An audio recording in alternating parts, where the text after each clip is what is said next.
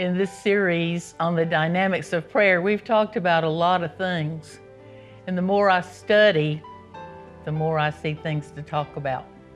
We're not going to do this forever, but I want to give us one more major topic that goes into the whole arena of powerful, victorious, answered prayer. It's an indispensable quality. It's one we don't talk about much. It's one I've never been taught about much. And so Jesus himself taught it very specifically. And it was important enough that he spoke several parables in the New Testament concerning the subject. It's the subject of importunity. Importunity. What in the world is importunity? Well, we don't use that word much in our 21st century culture in America. But today, we're going to look at importunity or importunate prayer. What is it? Jesus taught that people, men, he specifically to Scripture, but it's a word that means everybody, that people ought always to pray and not to faint. He said that specifically, and so throughout his ministry, Jesus made it clear that importunity is a distinguishing characteristic of true praying. Importunity is unconquerable persistence. Unconquerable persistence. It's the ability to keep on, to hold on, to wait with a tight, persistent grasp. It's intentional. It is a passion. It's not an option. It is a necessity. And so sometimes we use the word perseverance or persistence as synonyms with for importunity. But importunity is that, but it's more than that. It's a step higher than persistence or perseverance. It's deeper than that. That Greek word, the Greek word that is translated in the King James Bible, I believe, is importunity, literally is shamelessness. Shamelessness. And it has to do with earnestness partnering with perseverance. They go together. And so importunate praying never quits. Never quits. It never yields to intimidation. It doesn't worry about being embarrassed. It doesn't, it holds up against questions, against barriers to prayer, and it is sustained by a faith that refuses to let go. Well, Jesus has painted some word pictures of this for us, and we need to look at them together. So if you'll begin by turning with me to Luke chapter 11. Luke chapter 11. This chapter begins with the Lord Jesus answering the request of the disciples for him to teach them to pray. And so this is Luke's version of where Jesus gave them the model prayer. We've had a lesson on that. We call it the Lord's Prayer. And so in this model prayer, he gives us an outline for all of the major topics of prayer. And then immediately, you look at the end of verse 4, he says, and lead us not into temptation. And so immediately after that, look at verse 5. And then he said to them, suppose one of you have a friend and shall go to him at midnight and say to him, friend, lend me 3 loaves. For a friend of mine has come to me from a journey and I have nothing to set before him. I have nothing to feed him. And from inside, he, the friend, shall say, don't bother me. The door's already been shut. My children and I are in bed. I can't get up and give you anything. I tell you, even though he will not get up and give him anything because he's a friend, yet because of his persistence, or literally his shamelessness, or that may be the place in the King James Bible that says importunity, because of his shameless persistence, let's say. He will get up and give him as much as he needs. And I say to you, ask, and it shall be given to you. Seek, and you shall find. Knock, and it shall be open to you. For everyone who asks receives, and he who seeks finds, and to him who knocks it shall be opened. Now, suppose one of you fathers is asked by his son for a fish. He won't give him a snake instead of a fish, will he? Or if he's asked for an egg, he will not give him a scorpion, will he? Or if you then, being evil, being the people that you are, know how to give good gifts to your children, how much more shall the Heavenly Father give the Holy Spirit to those who ask him? Now that is a loaded parable. Now this chapter begins, remember, with Jesus answering the disciples' request to be taught to pray. And so he began and he gave the model prayer. And this parable then starts out with a simple incident in which this man needed some bread to feed a friend at midnight. Well, when he talks about a loaf here, they didn't have loaves of bread like we have loaves of bread. He's talking about something like the size of a biscuit or maybe a hamburger bun, something like that. You remember the boy that had 5 loaves and 2 small fish? They're small pieces of bread. And so this guy's asking for 3 of those. But the key word in verse 8 is that word importunity. Importunity or persistence. The literal translation, mark it in your Bible, is shamelessness. Shamelessness. And it's a word that kind of means to us a lot of nerve. He has a lot of nerve to do that. It's kind of like an attitude that we might say rushing where angels fear to tread. He's going after it. He's into it. He's got to have it. So Jesus is saying here that this man got what he wanted, not because he was a man's friend, but because he was shameless and persistent in asking for it. The point of the story is don't be shameless and hesitant, don't be hesitant and shameful in asking God for anything.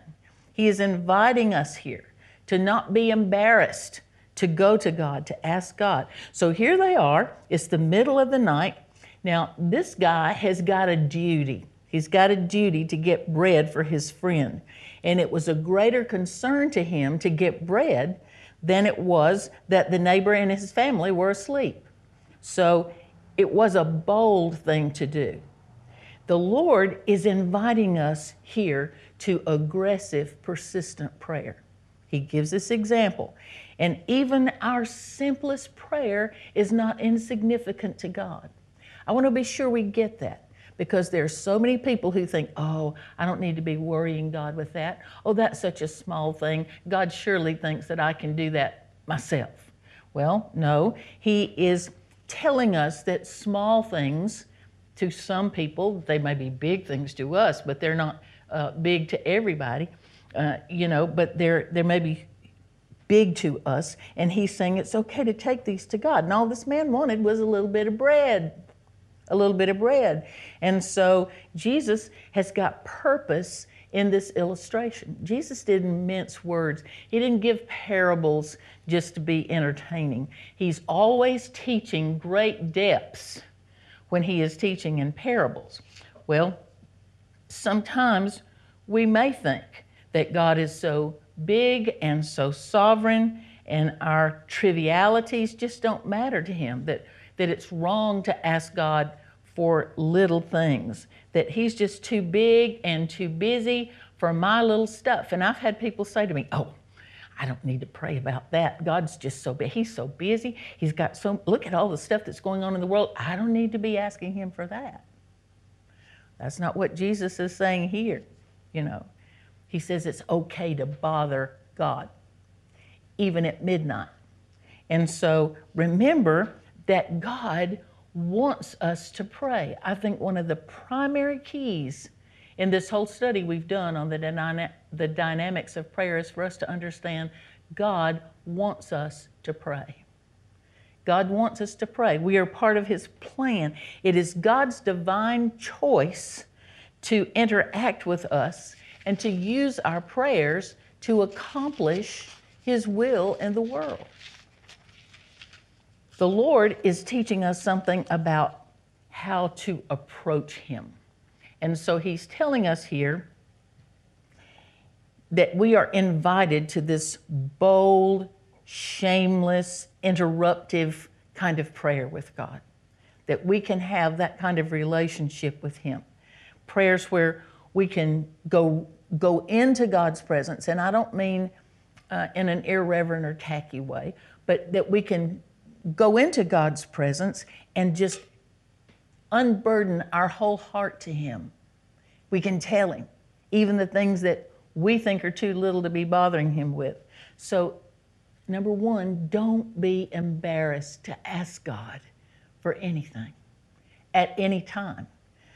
Don't be hesitant to ask at whatever seems to be a midnight hour to you, in any circumstance, however small it may be.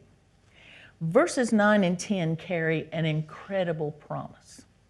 He says, "And I say to you, ask and it shall be given to you, seek and you shall find, knock and it shall be opened unto you." The literal translation of the verse is a different verb tense, so that what it literally says here is ask and keep on asking, seek and keep on seeking, and knock and keep on knocking. So there's the importunity, there's the persistence, but there's also a progression here, because you start out with something simple. You start out with asking.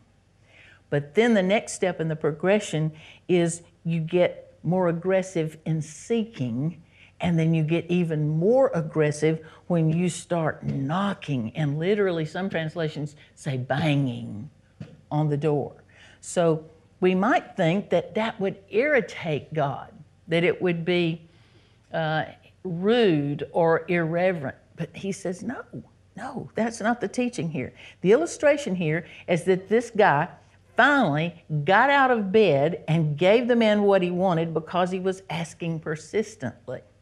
Now, we'll talk about it in a minute, but God's purpose here in wanting us to pray persistently is not so that we aggravate Him until He does. This is not about God and the squeaky wheel that makes the most noise is the one that's going to get answered. That's not what this is about. But let's look at the need here. Why was bread so important to this man? Why would you want to go, to your neighbor at midnight and ask for 3 biscuits? Well, in this ancient world, hospitality was expected. It was huge. It was a responsibility, and especially among the Jewish people. So Jewish people lived this way. Hospitality was a priority.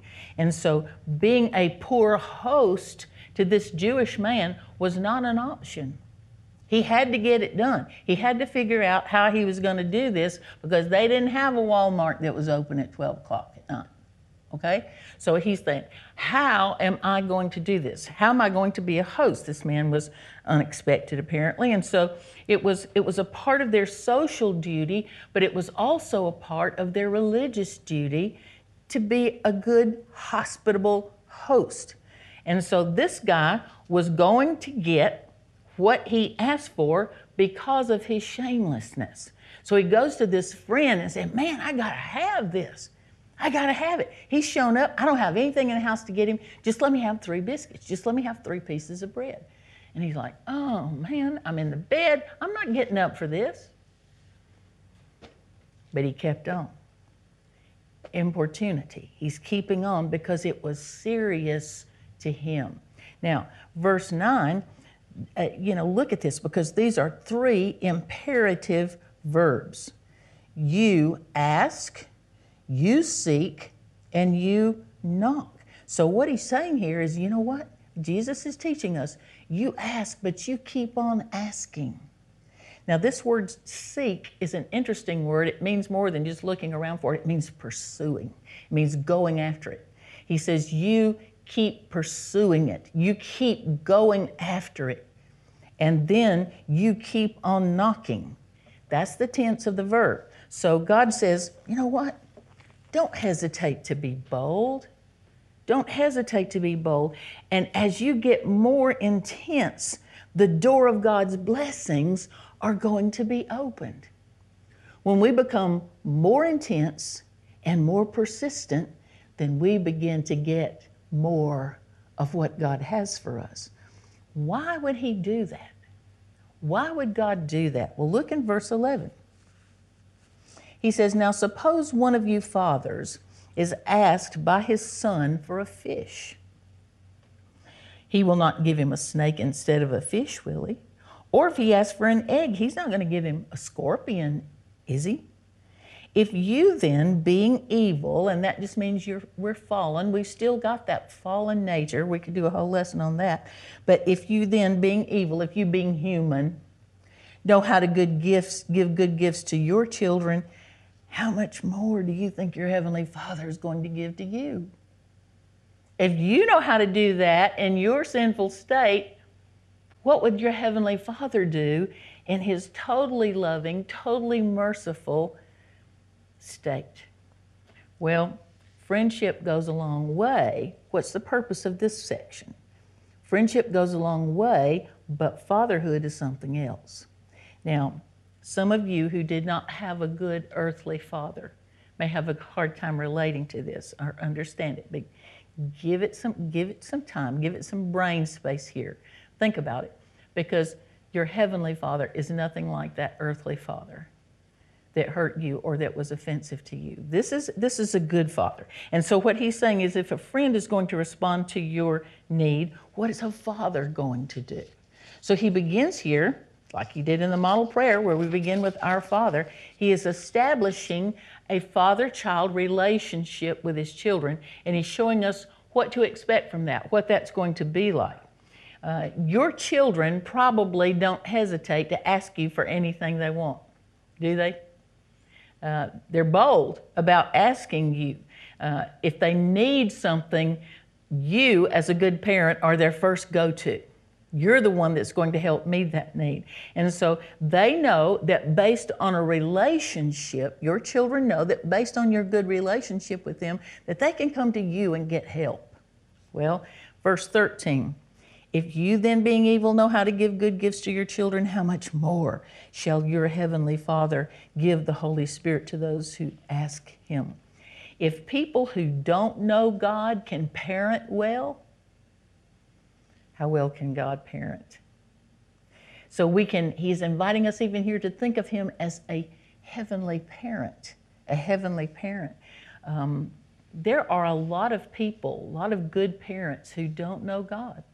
They love their children well, they give their children what they need, and so He's saying, you know what? If they can do that, how much more is the Heavenly Father going to give to His children? He's the good God, the loving God, the incomprehensible God who wants to be asked, who wants to do this. So you can go to God because He is a loving Father. Going to Him is better than going to a friend, better than going to a neighbor, but He is far beyond any earthly father. He is far beyond the best of earthly fathers. So Jesus shows us here that we can go to God with boldness and persistence. We can unload whatever is on our hearts, and God is delighted with that. He's not bothered by it. He's not irritated by it. He is energized by it. He loves to see us coming. He has perfect love, perfect wisdom, perfect power, perfect provision, and He is able to give the very best to His children. And the good part is, He wants to. He wants to. He's not just able to do it, He wants to do it. So He's waiting for us to engage the relationship. Psalm 84, verse 11 says, He withholds no good thing from those who walk uprightly. No good thing. But something interesting is here, and let's go ahead and look at it. Verse 13, how much more shall your Heavenly Father give the Holy Spirit to those who ask him.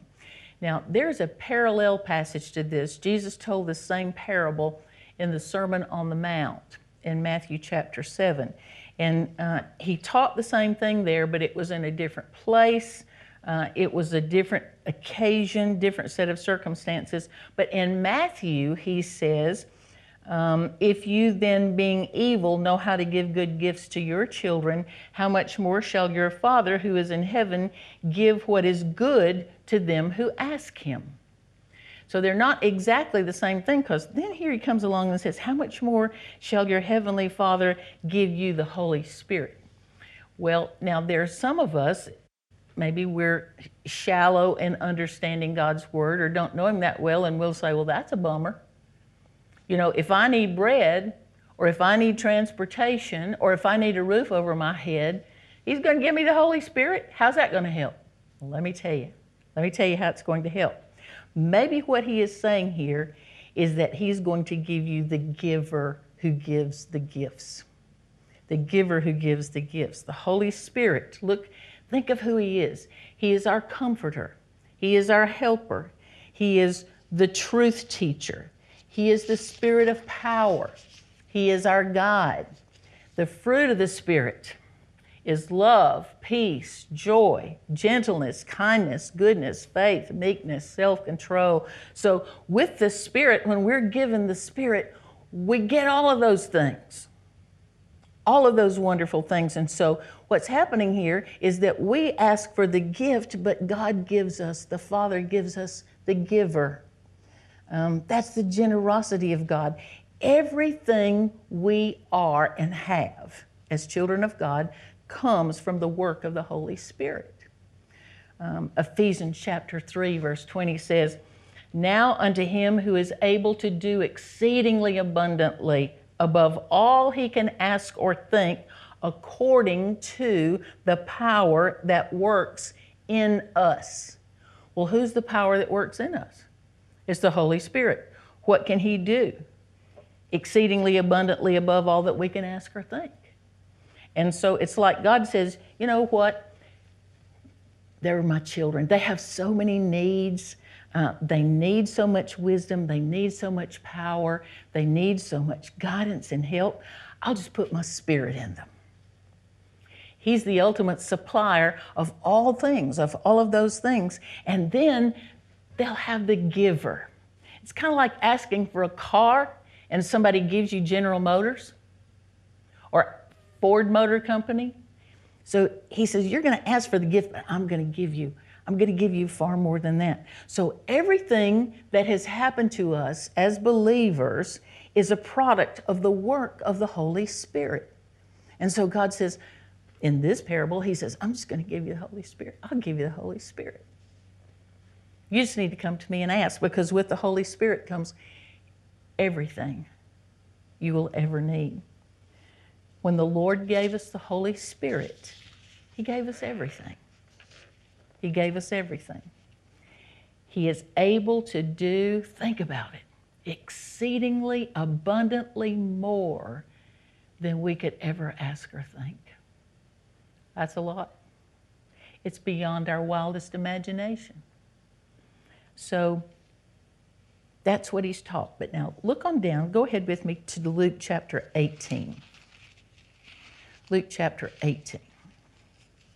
Jesus didn't just leave it alone with that one parable. Luke chapter 18, beginning in verse 1.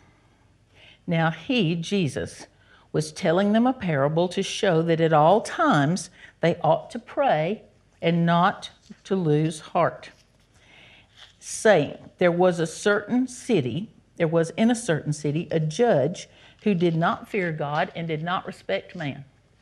He was a sorry old geezer. Okay? Verse 3, and there was a widow in that city, and she just kept coming to him, saying, give me legal protection from my opponent. And for a while he was unwilling.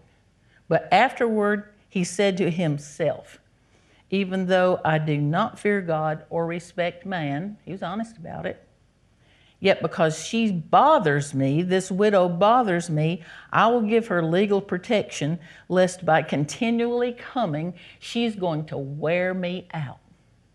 She's going to drive me nuts. That's what he's saying. And the Lord said, in this story, this parable, the Lord said, hear what the unrighteous judge said.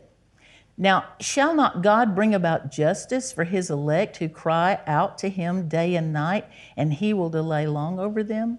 I tell you, he will bring about justice for them speedily. However, when the Son of Man comes, will he find faith on the earth? Now, that's for a different day. But here's the deal. The Lord's intention in this parable is in verse 1. Did you see it? He told us in the very first verse why he was telling. He said he was telling them a parable to show that at all times they ought to pray and not lose heart. That's the purpose of the parable. So Scripture's very clear there. Pray and don't lose heart. And so he's talking to his disciples. And so you see that in the end of chapter 17, that he's having a conversation with them. And so this is part of what he tells them in telling them this parable. And so sometimes it's called the parable of the importunate widow. Sometimes it's called the parable of the unjust judge. You pick. But he says here, this is why I'm telling this parable, is that so you will pray and not lose heart. You will pray and keep on praying. So there's that one. Now turn to Matthew chapter 15. Matthew chapter 15, beginning in verse 21. And Jesus went away from there and withdrew into the district of Tyre and Sidon. And behold, a Canaanite woman came out from that region and began to cry out, saying, have mercy on me, O Lord, Son of David. My daughter is cruelly demon-possessed. But he didn't answer her a word. And his disciples came to him and kept saying to him, send her away, because she's shouting after us. Jesus said, I was sent only to the lost sheep of the house of Israel. What is he doing? Does that sound like Jesus? Watch it. But she came and began to bow down before him, saying, Lord, help me. And he answered and said, it's not good to take the children's bread and throw it to the dogs. And she said, yes, Lord. But even the dogs feed on the crumbs which fall from under the master's table. Which fall from their master's table. And Jesus answered her and said to her, O woman, your faith is great. Be it done for you as you wish. And her daughter was healed at once. What's this all about? Well, we could spend a long time on it, but let's just get the skim off the top. This person doesn't fit the Jews' view of who can enter into the blessings of Jesus Christ. And so Jesus is with Jews here. And so, what's the matter? How come she doesn't fit? Well, first of all, she's a woman. And in this culture, Jews didn't see women as having any value whatsoever. So she's a woman. Secondly, she's a Canaanite. She's a Gentile. She's not a Jew. So she has no part of the covenant. And so we can read all kinds of things into this. It's like Jesus is saying to those around him, I'm committed to the Jews, which he is, which he was. But now here she comes to Jesus. She doesn't have any right to come to Jesus. She is not a part of the covenant. She may not even know about the covenant. She has no worthiness at all to ask anything of the Lord. Now, the Jews thought they were worthy, and they could ask anything of him. And because they were Jews, they were going to get it. But here comes this lady. She is from a people of sinners. She is pagan. And so she comes to Jesus believing that he can meet her need. That's the first thing she got right. She came believing that he could meet her need. And so because she was a pagan, she didn't have a lot of information. She didn't know about the covenant. She didn't know about the relationship that God, Jesus, had with the Jews. She didn't know any of that. She had just heard about this man.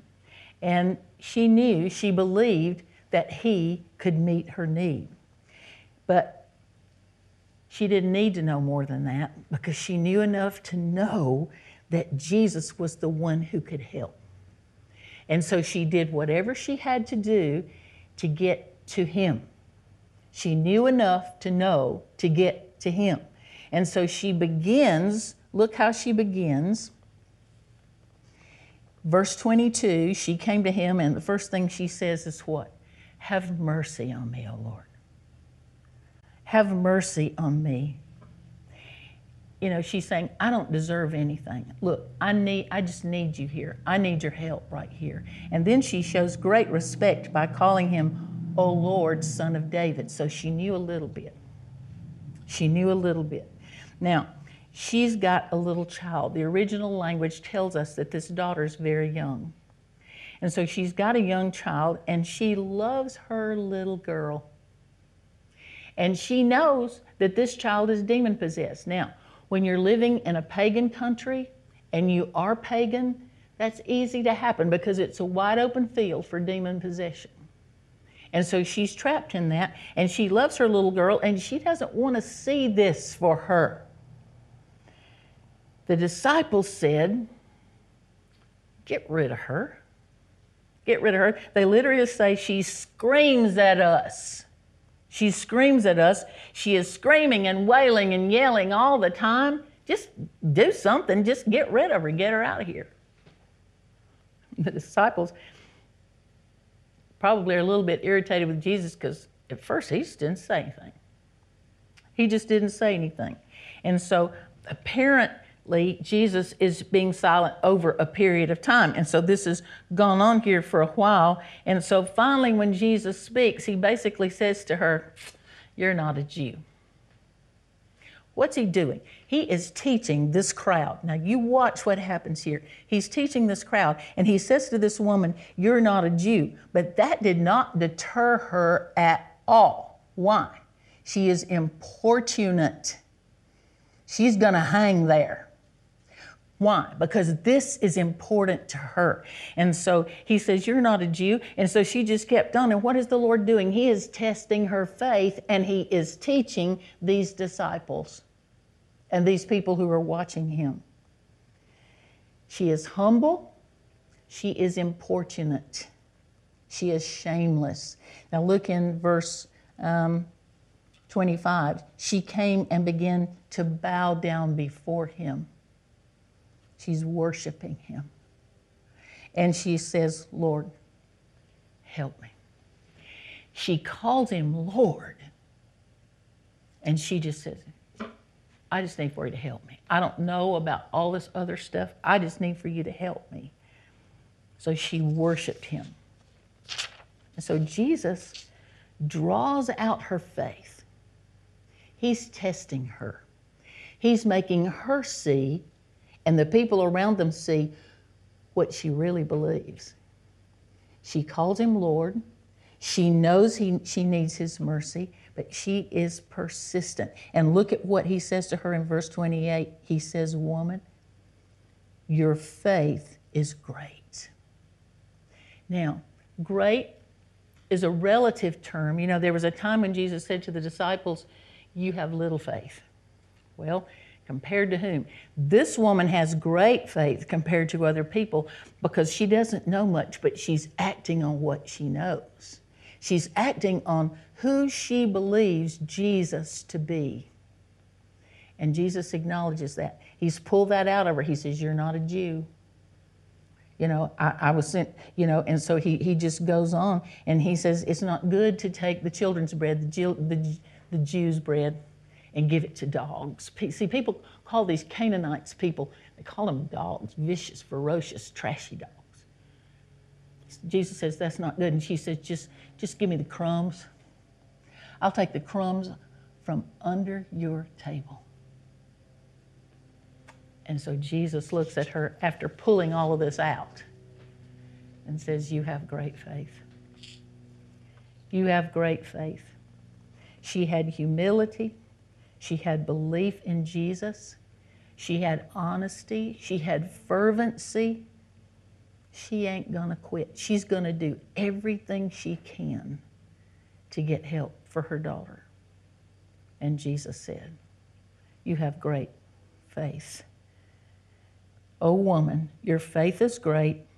Be it done for you as you wish. And her daughter was healed at once.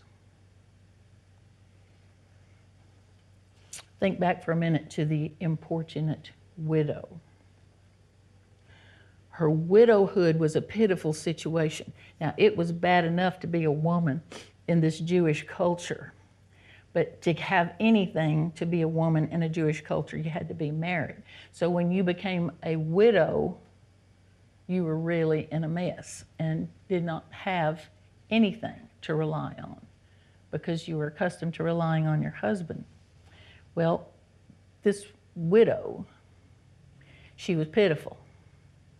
She was in a mess. She was in a pitiful situation. Nothing would move this unjust judge. Because what did he say about himself? He said, I don't respect anybody. I don't respect God. No. Except the only thing she had going for her in that situation with the unjust judge was what? Importunity. Importunity. So on several occasions, Jesus gave examples of the value of insistence and perseverance before God that leads to victory. Leads to victory in prayer. Laziness and impatience, careless praying, just faint-heartedness, timidity, all of those things are fatal to victorious praying. And so the difference we have here is sometimes we pray prayers, maybe we bring to God something that we need, and if it doesn't happen pretty quickly, we just quit and go on. That's shallow praying. This is deep praying. This is pursuing God. We're going to pursue and keep on pursuing. And what's happening in that process? I'm changing. Things are being revealed about me like they were being revealed about this Canaanite woman. So things are beginning to mature and develop in my relationship with the Lord God as I continue in this importunity. All through Scripture, there are great people of God who had long seasons of pleading before God for different things. Man, that could be a whole lesson for a day, another day. There's just no question that importunate prayer is important to God. You know, many years ago, I had a precious lady who was mentoring me. I probably may have told you this before. Godly woman, knew the Lord, taught me so many things, and I admired her greatly. But she told me one time what a lot of you have been told and what a lot of people believe. And that is, if you pray for something, if you ask more than once, it means that your faith is weak and you don't believe you're going to get it. And that's little faith. So when you pray for something, you just need to pray one time. According to God's word, that is not the truth. That is not rightly dividing this word. Because Jesus said what? He's given us these examples. For whatever reason, it's important to God. Why would God want us to keep on and on? Is He cruel? No. It is because our relationship with Him becomes greater in the process. Even this Canaanite woman began to confess. She knew she needed mercy. That's the first thing she asked for, have mercy. She said, I know that you are Lord, Son of David. She said, I know I don't deserve anything. And she just said, Lord, help me. That's all I know to do. But she called Him Lord. She asked Him for mercy. Was she saved in that day? Scripture doesn't say. Looks to me like it's a pretty good chance. Pretty good chance. She knew to whom to go. She knew the proper posture in which to go. She knew her own need. And God called it Great faith. Great faith. God is a loving Father, and He wants us engaged in the fullness of that father-child relationship, our dependence on Him. The more we are involved with Him, the deeper and richer and more meaningful that relationship becomes. It becomes communion. So He's taught us a lot of things. Now here's where we can feel free right here. Maybe you feel embarrassed that you've had to pray for something for so long. Don't quit. Don't quit. This is about pressing into God and learning more about Him and yielding more of ourselves to Him and being honest with Him. Even when we don't know, we know that that's the right place to go. And He says, you keep on coming. You keep on asking, not to beg Him to get our will done, but to relate our needs to Him, which He already knows, but He says, you're going to need to come and ask me, because that's part of the relationship. It's part of the fellowship. It's part of the testimony. It's part of the communion. And He says, you just keep on coming, darling. I am waiting. I cannot wait to hear from you. I'm here. And we'll get this done together. He is the Lord God Almighty. He can do anything at any time. We need to understand our dependence on Him. And it's not just to dash in and asking for something and go. It's a relationship that continues, that is shameless because of who He is and who He has invited us to be. I have a good friend who told me that she prayed over 40 years for the salvation of her brother, and he was saved. Don't quit. God is waiting, and He is working. The blessing of the Lord be upon you. Amen.